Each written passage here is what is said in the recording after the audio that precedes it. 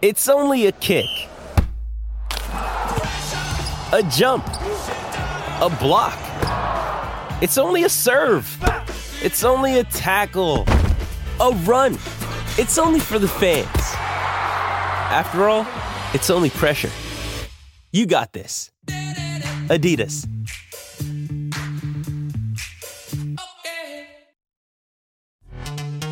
This episode is brought to you by Pepsi Wild Cherry. Pepsi Wild Cherry is bursting with delicious cherry flavor and a sweet, crisp taste that gives you more to go wild for. Getting wild may look different these days, but whether it's opting for a solo Friday binge watch or a big night out, everyone can indulge in their wild side with Pepsi Wild Cherry. Also available in Zero Sugar. So grab a Pepsi Wild Cherry and get wild.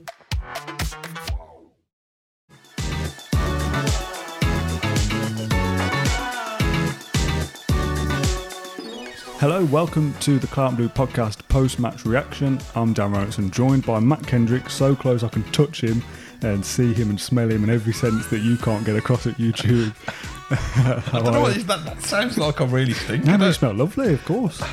I'm promising that you'll touch me. I am touched. I'm touched that you've let me into your dad's man cave to film this in person, and we're going to do this regardless of the result. But it would have looked a bit off if we'd lost 1-0, and you'd have seen us in glorious high definition. But at least we've got something spectacular to talk about. Yeah, we'll start by saying don't expect this to be a regular thing. We've looked out really with the kick-off time, and our schedule's not really aligning for this evening, so we thought we'd meet up and do it in person. We didn't coordinate that we were going to wear the same training top but in a different colour. Yeah, here we are. We were going to do this regardless of the result, and I had this kind of pre-match anticipation that this would be a really difficult game, and I'd probably be pretty happy with a draw, even at home to Brighton, considering how the two clubs have been over the last 12 months or so. So to win the game, whatever the result, would have been a brilliant thing to talk about. To win it in that manner and score 6 goals it's unbelievable, isn't it? I almost feel a little bit speechless, which isn't great for a podcast. Yeah, it did feel a bit surreal, didn't it? And even after 10 minutes, when they'd had a lot of the ball, I did think we were going to be in for a tough afternoon. I didn't think. I thought we'd draw. I know we don't do draws, but I thought we'd draw before the game. But we just seemed to get that momentum. I think I tweeted before we started recording this that I've got nothing to moan about except for the referee. So I don't know whether to get that out of the way now and then we can stay being positive, or whether we just introduce that in as a bit of a break from the feel-good factor along the way. I mean, you can talk about the ref now if you want. The refereeing as a whole is poor standard, isn't it, across the league? And it's the inconsistency that's annoying, isn't it? You see things, not given in the same game, then given later in the game. Yeah. Certain players getting yellow cards, and then other players doing similar kind of fouls and not being booked. For Douglas Luiz to get his booking early on in the game and have to manage that, which I thought he did very well, by the way. That almost sets the precedent that maybe the ref's going to be card happy throughout the game, and then he isn't. Apart from when it's Villa players, is what it feels like. So yeah, annoying. So let's get that out of the way. Yeah, it was frustrating. I think me and the fella sitting next to me, I think he finally produced a yellow card for a Brighton player. I can't remember who it was, and we got on our feet and gave him a standing ovation in a very sarcastic kind of old man kind of a way. But yeah, let's not dwell, because despite having a referee who was not very good in my opinion, I thought Aston Villa were I thought we were going to have a hangover from Wednesday night, and I thought we'd be a bit edgy and a bit nervous, but I just thought we really took the initiative. And I think the thing that did it for me, obviously there's a lot of good moments after that, but just McGinn's pass for that first goal that almost kind of unlocked the door. Yeah. With greatest respect to Matty Cash, who I thought played exceptionally well as well today, giving him a very simple task. The ball was perfect for him, so all he got to do was knock it back across the goal for Ollie Watkins, and then that was almost like, oh yeah, we remembered we are pretty good, aren't we? We're good at Villa Park. Yeah. We almost that was the thing that. Yeah, okay, then we're back in gear, and it just kind of set the tone to build on, really. I was curious to how we'd react to that Everton game, both the fan base and obviously on the pitch as well. After the Legia Warsaw defeat, we obviously come and go to Stamford Bridge and win there. And I thought again pre-match that to bounce back from that Everton game and even consolidate here and get a 1-1 or a 2-2 or something would be a decent result to take into obviously Thursday night's Europa Conference League game and then Wolves away this time next week. To bounce back in that manner, and as I said, the performance and the goals and everything that comes with that, I feel like we've seen Villa kind of be better after a defeat under Emery and kind of maybe have a couple of defeats. I'm thinking back to last season, the Leicester, Man City, Arsenal run, coming out of that and being a little bit more pragmatic maybe and being solid defensively. This season we're seeing that when we are faced with troubles in terms of defeats, we almost come out all guns blazing and not blast teams away, although we did today, but earlier in the season, we then go to and beat Burnley 3-1 and we beat Palace 3-1. So, you kind of expect Villa to come out and maybe win 1-0 and just see out the game and be careful and cautious about it. To come out and still play the same way and kind of stick to our principles and put 6 past a very good Brighton side is testament to what Unai Emery has done over the last not even 12 months. It's remarkable, really, when you say that he's not even reached his first year anniversary with us, but I think again it just reinforces the point. We've got a very good 11, 13 core of players. That probably becomes a 15 if you've got some of your players who are injured with Mings and Buendia and Marino. But scratch beneath the surface, and we don't really have.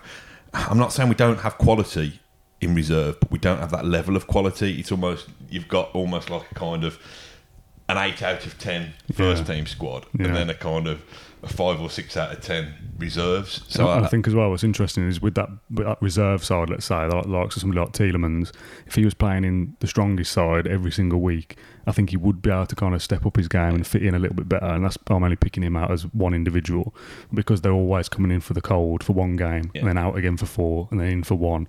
It's hard for them to find any kind of consistency anyway, but I do think that after that first 13 or so, maybe the quality of the remaining squad isn't as good as we hoped it would be to compete on 4 fronts, and we'll talk about that Everton Cup game in a sec. But like I said, after it on Thursday, it's kind of forgotten a little bit if you beat Brighton, and I think the way we've won certainly eases some of those frustrations a little bit.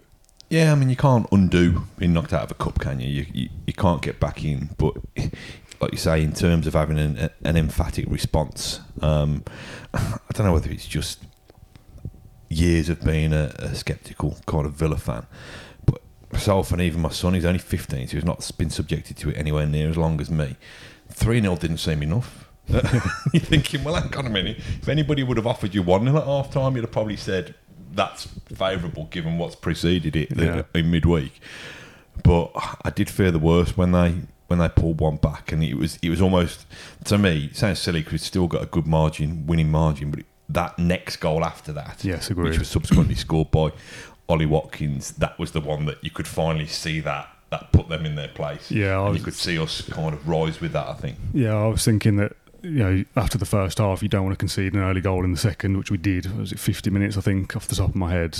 We'll talk about VAR in a second. I know we said we'll get the referee moans out of the way, but the VAR was irritating as well. They obviously get one back early, and then I'm starting to think, we know Brighton are a good side that can score goals. Most of their games this season have been 3-1s or 4-1s and that kind of thing. They score goals. So I'm thinking, we've had a great first half, but Brighton are going to come out stronger in the second. They could score 3 in the second half quite comfortably. They're very, very good. There was a stage where the people around us are saying, and Brighton had a lot of the ball, didn't they, after their first goal, and it's like, oh God, we just need to get a foothold of the game here and get the ball for 5 minutes and keep it. And we had a bit of possession for, 30 seconds or whatever, and we score. Yeah. And it's like, oh, all right, we don't need to keep hold of the ball for 5 minutes, let's just go and get another goal. Yeah. No, it was, I can't imagine that must be their worst. I've not been watching Brighton week in, week out, but that must be their worst performance this season. But that's not to take anything away from the way that we played. I thought we were pretty strong across the pitch, to be honest. I thought Konza and Torres did a good job. I've already kind of praised Matty Cash. I think the defensive unit completely, might as well put Luca Dean in there as well, was solid. And then, like you say, it was Douglas Luiz. It was a risky game for him, having what was he booked after about less than 10 minutes? 6 or 7 minutes, I think. So he was booked quite early on, and that was a frustrating one because yes, it was a foul, but their man's gone down and made a massive meal out of it. The referee's not booked him straight away. He's booked him when he's seen the injury or what he thinks is the injury. As soon as the yellow card's out, your man's back on his feet. Yeah. So I think he managed that situation very well. There's a couple of times he stepped out of tackles and things, and you think he's clearly being hampered by the yellow card, but he's such a good player that to manage the game in the way he did and still put in the performance he did is testament to him and the improvement that he's had. Yeah, and I thought alongside him, we got McGinn back in the engine room, which is obviously a better place for him to be.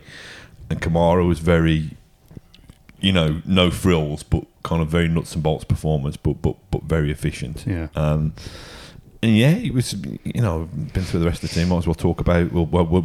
Ollie Watkins will have his own special slot in a minute, I'd have thought. But my mate Diaby didn't get on the score sheet, and he over elaborated, didn't he, for that one where he got a chance when he burst down the right and then tried to beat about 7 people. But I thought he was really impressive. And Zaniolo's the jury's still out for me on him, but I think when he plays on the front foot and he's really at it, I think the power of him and that intent, I think he can be a good player as well. I think he tries to do a little bit too much sometimes.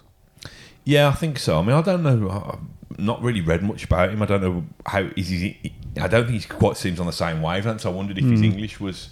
I think his English is decent. Is it? Yeah, I think so. In the interview I saw, he seemed to be pretty up to grips with it. I won't blame that then. Hey, it's Kaylee Cuoco for Priceline. Ready to go to your happy place for a happy price? Well, why didn't you say so? Just download the Priceline app right now and save up to 60% on hotels. So whether it's Cousin Kevin's Kazoo Concert in Kansas City, go Kevin, or Becky's Bachelorette Bash in Bermuda, you never have to miss a trip ever again. So download the Priceline app today. Your savings are waiting. Go to your happy place for a happy price. Go to your happy price, Priceline. I think his time will come. He's a very good technical footballer, I think, and he's clearly got something about him. We said from his debut, those kind of things.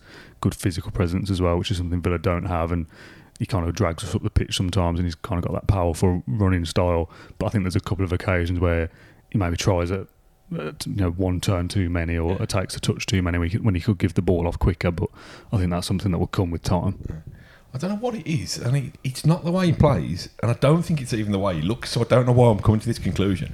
But when I glance at him, he's got a look, and this will be long before your time, he's got a kind of look of a kind of Ian Olney about him, not an Ian Ormondroyd who was like the kind of rake-thin Peter Crouch one, but he's just got I don't know, I'd be interested for the older listeners and viewers to tell me I'm speaking rubbish in the comments, but it just kind of reminds me of him. But I don't know, I really, like I say, he doesn't play like him, and he doesn't particularly look like him.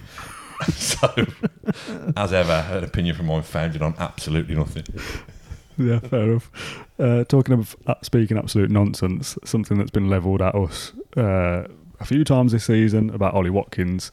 We were very, I don't want to say defensive, because that's not really the right word, but defensive about, there's a clip of me that did a couple of numbers on social media of his time will come, the goals will come, let's all just be patient a little bit.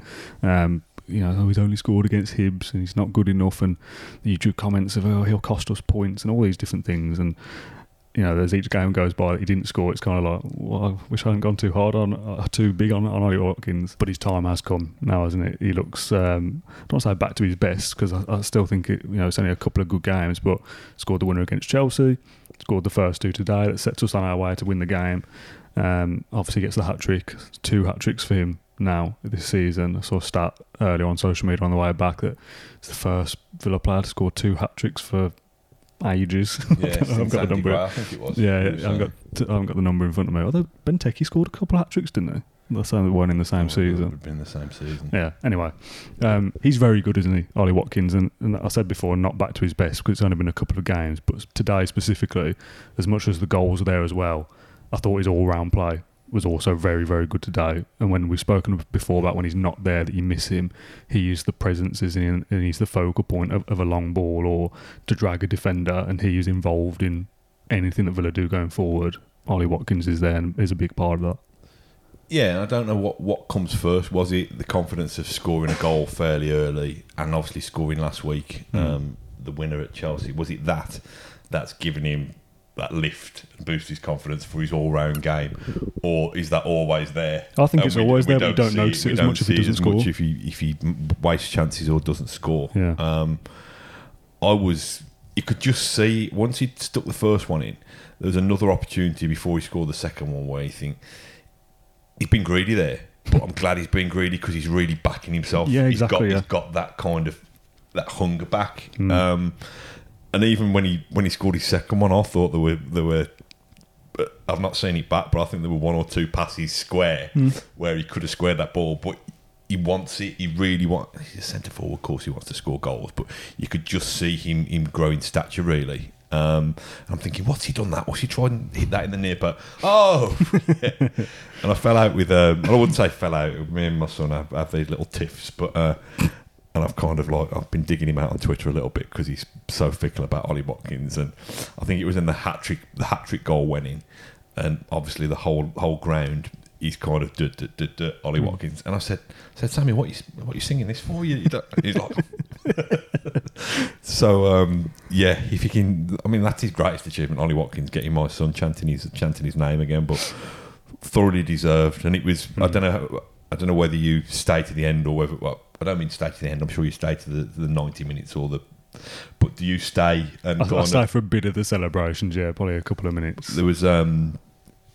He was the one being interviewed. I think his man of the match award, I presume, and the match ball at the final whistle. So he had another little burst. Probably only a 20th of the crowd left in the ground, but we all wait. Size of the crowd for the Everton Cup game. That's it. Yeah, they didn't give a number for how many were left in the ground saluting Ollie Watkins. I was still waiting for that attendance to be released, but no, it was brilliant, and I think ever seeing that he's gone. I know we had the early kick-off, so this is subject to change, but I think he was second in the Premier League scorers table on the back of today. Yeah, whereas this time last week he'd gotten on. Yeah. Funny, isn't it, how quickly football changes and our opinions change. I've just got his goals record here in front of me, and I don't normally do this on phone because we're normally on StreamYard. I just open a tab and no one knows I'm doing it. Ollie Watkins update, this is from Tom Nightingale on Twitter. 66 goal involvements for Watkins now in 127 games for Villa. 50 goals, 16 assists, 29 goal involvements, that's 21 goals, and 8 assists in 37 games under Emery. So almost a full season of football, or a full Premier League season of football for Emery. 29 goal involvement, and he's the first Villa player to score 2 hat-tricks in a single season in nearly 50 years. Yeah, it's remarkable, and the stat that I keep banging on about is how many Premier League goals he's got, because I think that Premier League record is in sight. Depending on how the contract negotiations go, I think hopefully in the next few days, because I think listen, even before his 4 goals in the last kind of two league games, you've got to tie a player like that down. But yeah, I think I just worked out he got 44 goals, I think, in the Premier League, if my maths is correct, which, again, given that Villa until the last 8 or 9 months under Emery have been a team that's been battling relegation or consolidating the Premier League, I think that's a pretty good return. But I don't know whether this is me and my rose-tinted specs looking in the past, but I've seen and kind of adored from the stands some great centre forwards, kind of Darren Atkinson, Dean Saunders, Juan Pablo Angel, Dwight York, so on and so forth. Dion Dublin, probably be, Benteke. We'd probably put even not Julian Joachim in that list. And I think whether it's because I find it hard now I'm a lot older man, to think that football is as good as it once was. Ollie Watkins has got to have his place in there now. In the Premier League era. Yeah, he probably already is in the top 3. Yeah. I don't know whether the goals would, maybe he hasn't quite, whether he has passed Dublin or whatever it is, but I think he's got to be up there. Yeah, and that's a massive tribute to him. Really. And again, I come back to it earlier. I don't want this to be like I was wrong and other people are no. I don't want this to be I was right and other people are wrong, but this is what we expected from Ollie Watkins now, that if he plays 40 games a season, he'll get close to 20 goals in all competitions. He's a 1-in-2 striker, isn't he? And that's pretty good for where Villa are going to be. And if we're scoring another 3 goals specifically today from other players in the team as well, we're in a good place. So there's a lot of talk about he's not good enough or whatever, and you've got to replace him. But the same conversation is with who? If you're going to find a better striker than Ollie Watkins, you're going to struggle to get into Aston. You're going to struggle to get into Aston Villa without Champions League football and without spending 70-odd million. And I really need to clear my throat because it sounds like I'm about to cry. But he's a very, very good player. And if his contract negotiations are sorted, hopefully ASAP, and he's here for another three or four seasons in his prime, that Premier League goal record is coming, isn't it? He will get there. Don't get too emotional, Dan. I'm sure they're going to try. I'm sure they're going to try and do the best to get him on a new contract. It's right. Sometimes we. It's one of those ones, and you see kind of like, so, let's say Arsenal linked with Ollie Watkins, and you're thinking, well, if they want him, why aren't we happy with him? Yeah. Listen, that's life, isn't it? And he probably won't now. Like, if Ollie Watkins is true to form, Ollie Watkins this might be a run of 6 games when he scores a goal. Let's hope that's the case. But if he doesn't, and he wastes a couple of chances and a couple of things get away, then that doesn't necessarily make him a terrible player again all of a sudden. I was asked on social media before we started, are you now over the cup defeat on Wednesday? Does this kind of make up for it? And I asked you and John, I think in the show we did last week, if you could only win one, Everton or Brighton, which would you pick? And all three of us said we'd rather win Everton because you progress into the cup, and if you lose to Brighton, there's X amount of Premier League games left to go, 34 whatever it is, to make up the ground that you lost against Brighton. But John did say, us and Brighton are expected to be competitors for around the same positions. If you lose to them at home, that is a dent in your aspirations. So to beat Brighton would be massive, and it absolutely is. Has today softened any of the blow for Wednesday for you? I know you kind of said it's still, you can't undo it, but winning 6-1 at home after that, for me, it does kind of forgive it a little bit. You can't undo getting knocked out of a cup until you play your next cup match, really. So that's the FA Cup in January now. So, I don't think that gets brushed under the carpet as a free hit in terms of, don't worry about it.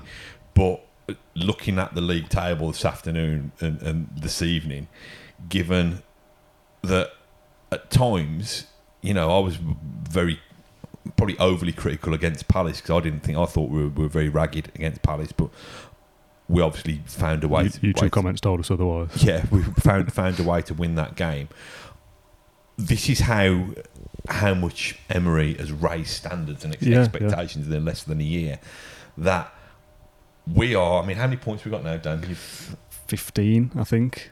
And to me, it doesn't feel. I mean, it should do today because we've been absolutely magnificent, but it doesn't feel like it's been an absolutely super start to the season. But in any of the, I'd include O'Neill's era in this. So I'm probably going back 20 years. Not probably 15-ish, 15, 20 years. We'd have been absolutely overwhelmed and delighted at that start. Yeah. And I think we're proud, we're pleased, but we probably even think it's still a little bit undercooked. Yeah. That we should have gone to Newcastle and been better. We should have gone to Anfield and been better. So it's making us so greedy, isn't it? I think there was a stage, and it's certainly before today, where I feel like our mood, either the podcast or the fan base or whatever, it's very up and down this season, despite the league form being, again, up until today, I was saying it was generally quite good. 1-4, lost the 2 that you'd expect. And that's pretty good going. 12 points, we're up and around in the top 6, which is where we want to be. Me and my dad were saying on the way back, I don't want it to be that we're like nowhere near it now and having to play catch up all season. I want us to stay where we are throughout the entire season now. I know it's a tall order, but that's the expectations that have been raised.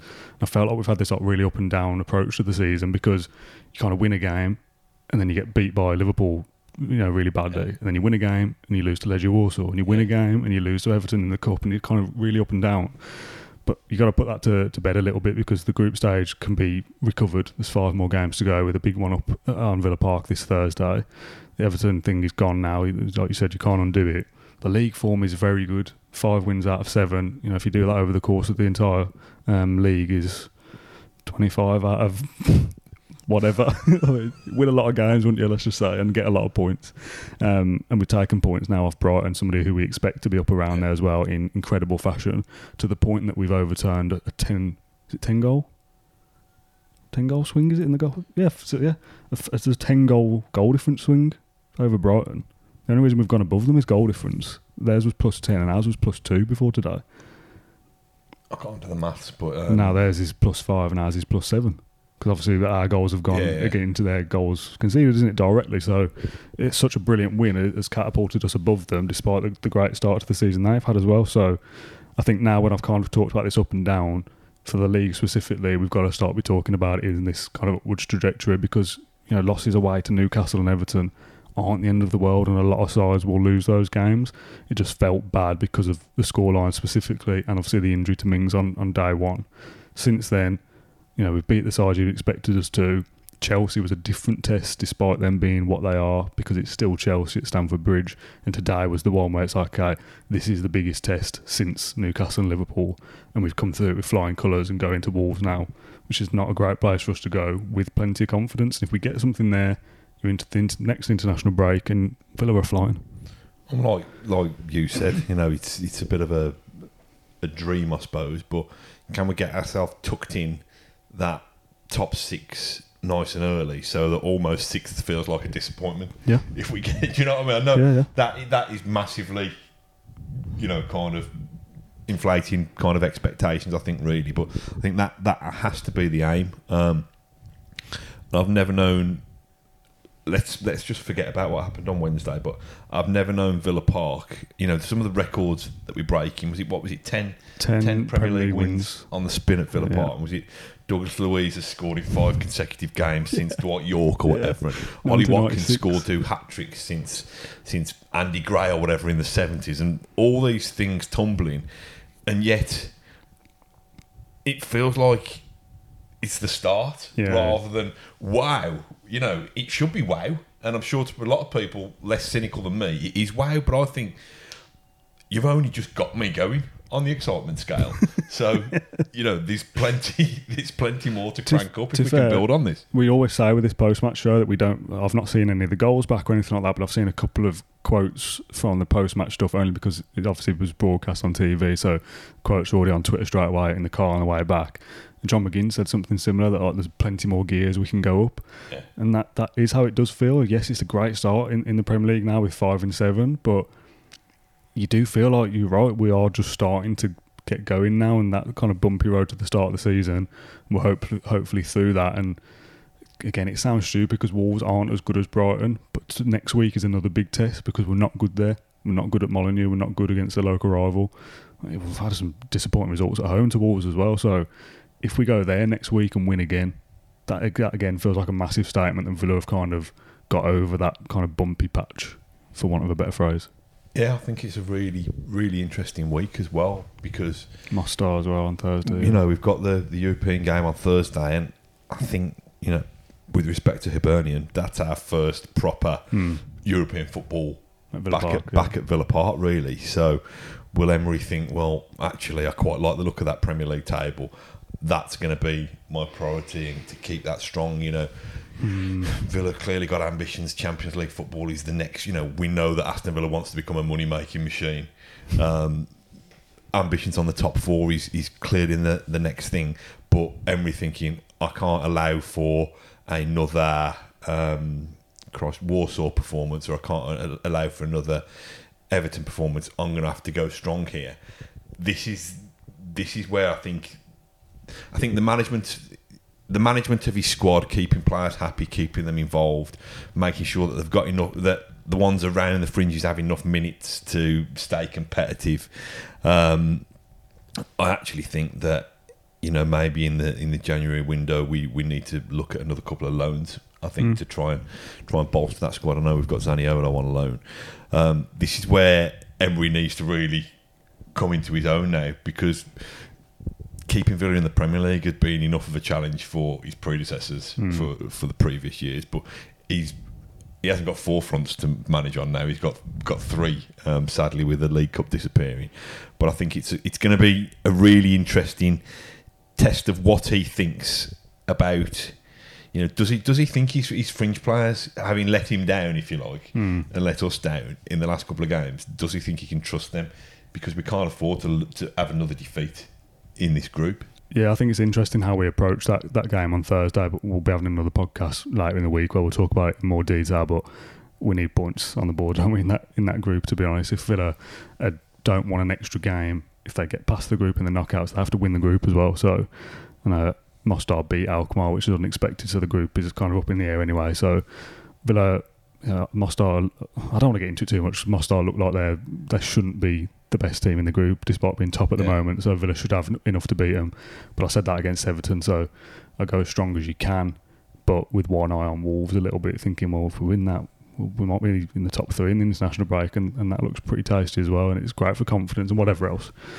Back to today though, very quickly, we'll take Ollie Watkins as red as being man of the match for obvious reasons. Besides him, is there anyone else you can pick out as a standout, or was it just a general kind of all-round team performance? I did think Konza was good. I thought it was a game that showcased Torres almost as that footballing centre-half, stepping out. He thinks he tried to step out with the ball a little bit more. I tell you what, dribble, didn't he, as well at the end? Yeah.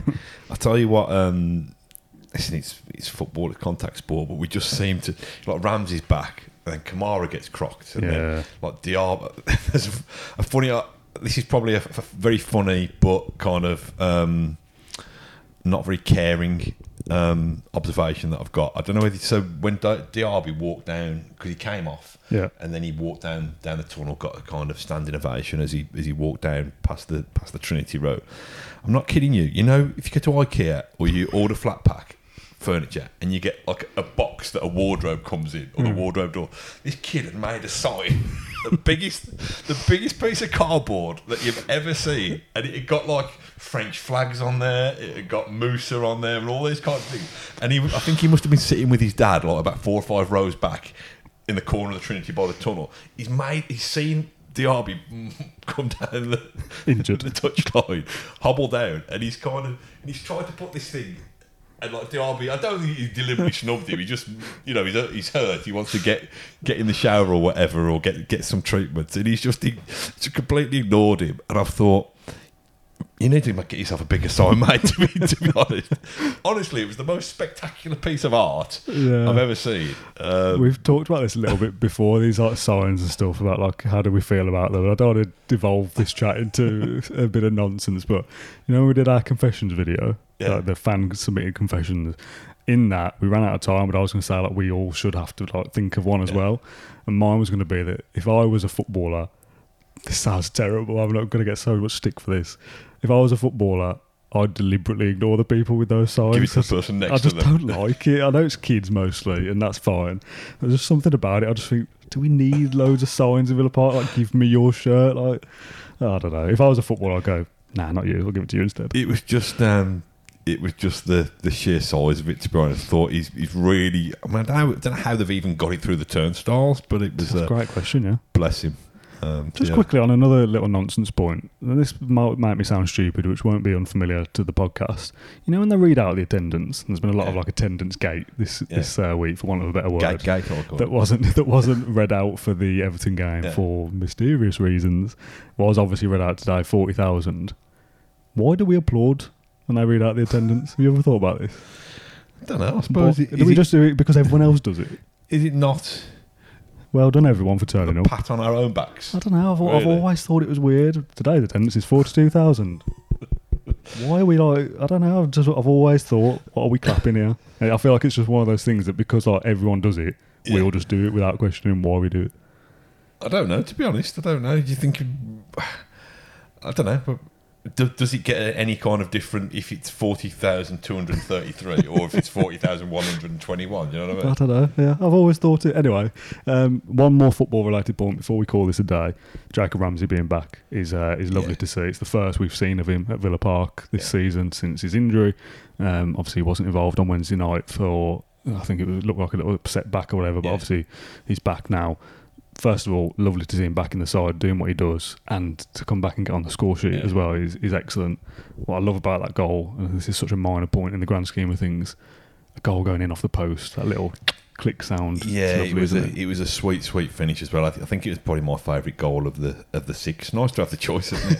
Favourite goal of the six, but the finish was just inch perfect, absolutely spot on, really good, and just brings something different, doesn't it? You know, I think we've said it before that there's not that many probably ball carriers in that team. Certainly not in midfield like Louise and Kamara like to make the ball do the work for them. Obviously McGinn can run with the ball, and our wide players can run with the ball, and Cash tries to do that when he's set free. But I just think it brings a different dimension. There's a couple of times where he's carried the ball probably from our fullback area and got us up the pitch. Had a great pass as well, didn't he, for somebody? Can't remember who that was. Somebody threw on the left, might have been Watkins. I mean, he's brilliant, you know, and I don't like advocating for Villa players to play for England, because it normally means that you're trying to put Southgate was there today. Put him in the shop window and get rid of him. But for his age, you know, he's such a brilliant talent, and you know, we've spoken about Villa's academy before, but for us to get Jack Grealish and Jacob Ramsey within 10 years of each other. I know that sounds like quite a long 5 time, years. but I think we've got two really well, we haven't got one anymore, but I think Ramsey's a brilliant player. It's funny you should say about Southgate being there. I think my son showed it me on Twitter or something. The picture of him with thought bubble coming out and saying, like Watkins scores that trick, and it's like, oh, Welbeck played well. yeah. Which is, I don't think Watkins will be in that England squad, but I don't know. Who knows? Again, I'm not. Doesn't really From matter, a selfish Villa point of view, I couldn't care less. From Ollie Watkins' point of view, I think he deserves it. But what did you? Actually, you weren't there on Wednesday night. I don't think were you. What did you think of the halftime? Oh, the halftime game. Oh, my dad said when we got to halftime, he's like, "Oh, there's a new game," and I was like, "Oh, excellent! Yeah, something else to talk about on the podcast later." He said, "Oh, they did it against Everton. I got a score in the goal. I have to like get it in the corner to win an extra prize or whatever." I don't know what to say about this without coming across rude, but it'd be great if they could find somebody who could actually kick a football, wouldn't it?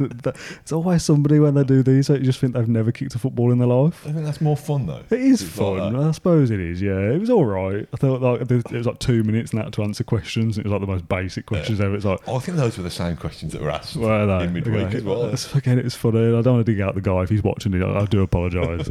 The chances of that I feel quite slim.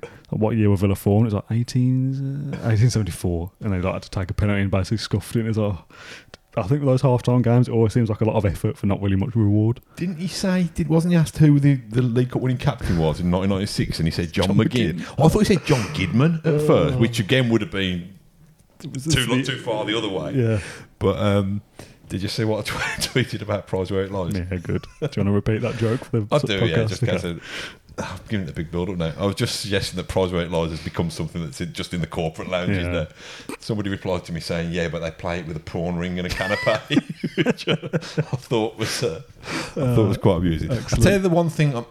The good thing about Prize Where It Lies, it's got a name. Yeah. Whereas this, just scoring the goal after a quiz. I think what I like about this one more than the Holtem one is it is in the centre, because I'm in the Trinity towards the tunnel. At least you feel more involved in it, but it does seem a little bit like kind of infant school sports day when you bring a couple of hoops and beanbags and that kind of thing. Me and my dad always say, even when it's Prize Where It Lies and they get the big thing going, it takes them 10 minutes to set it up and then like two people have a go and it's like, oh, what's the point? Are we done? Is that enough, do you think? Or is there anything else you wanted to discuss? I think so. I don't think the only other thing was, did you see Austin McPhee's header? Oh, very good. I thought that was the showman McPhee. I thought that was good. Speaking of McPhee, that little set piece routine was good as well. That was really unlucky, and I suppose the talking point there is, should it have been a penalty? I haven't seen it back yet. I haven't seen that one back. It looks like Dean's going to take a free kick from 30 yards or so. I think Louise is next to him. Dean runs away. Somebody comes back and they like roll it around and chip it over and a nice ball across. And then Diaby gets cleaned out by the goalkeeper. By the keeper, and it's given us a free kick to the Brighton keeper. And it feels like one of those things, and the few people around me said it, that it's one of those ones where there's any kind of contact between a forward and the goalkeeper usually gets it, they go down, it's a free kick to the keeper. I've not seen it back, and it might have been that, but at the time it felt like Diaby had been wiped out, and why have we not had a penalty? But yeah, nice little routine there. And I saw somebody on Twitter say like that Emery just said at the start of the season to McPhee, just do what you want. For set pieces, do whatever you like this season, and we're seeing the impact of that. There's been some inventive set pieces though from us, to be fair. Yeah. So No, it was, like I said, there's very little to moan about, which for a man like me who made a living out of moaning, it doesn't leave me with much material. But no, I loved it. Really loved good, every minute of it, and it was a perfect response to a really flat midweek, and got me looking forward to going to Villa Park again on Thursday night. So yeah, likewise. If you've enjoyed this video, let us know your thoughts in the comments down below, and consider subscribing to the Claret and Blue YouTube channel. If you're listening to this on Spotify or wherever you get your podcast, leave us a 5-star rating. They really do help.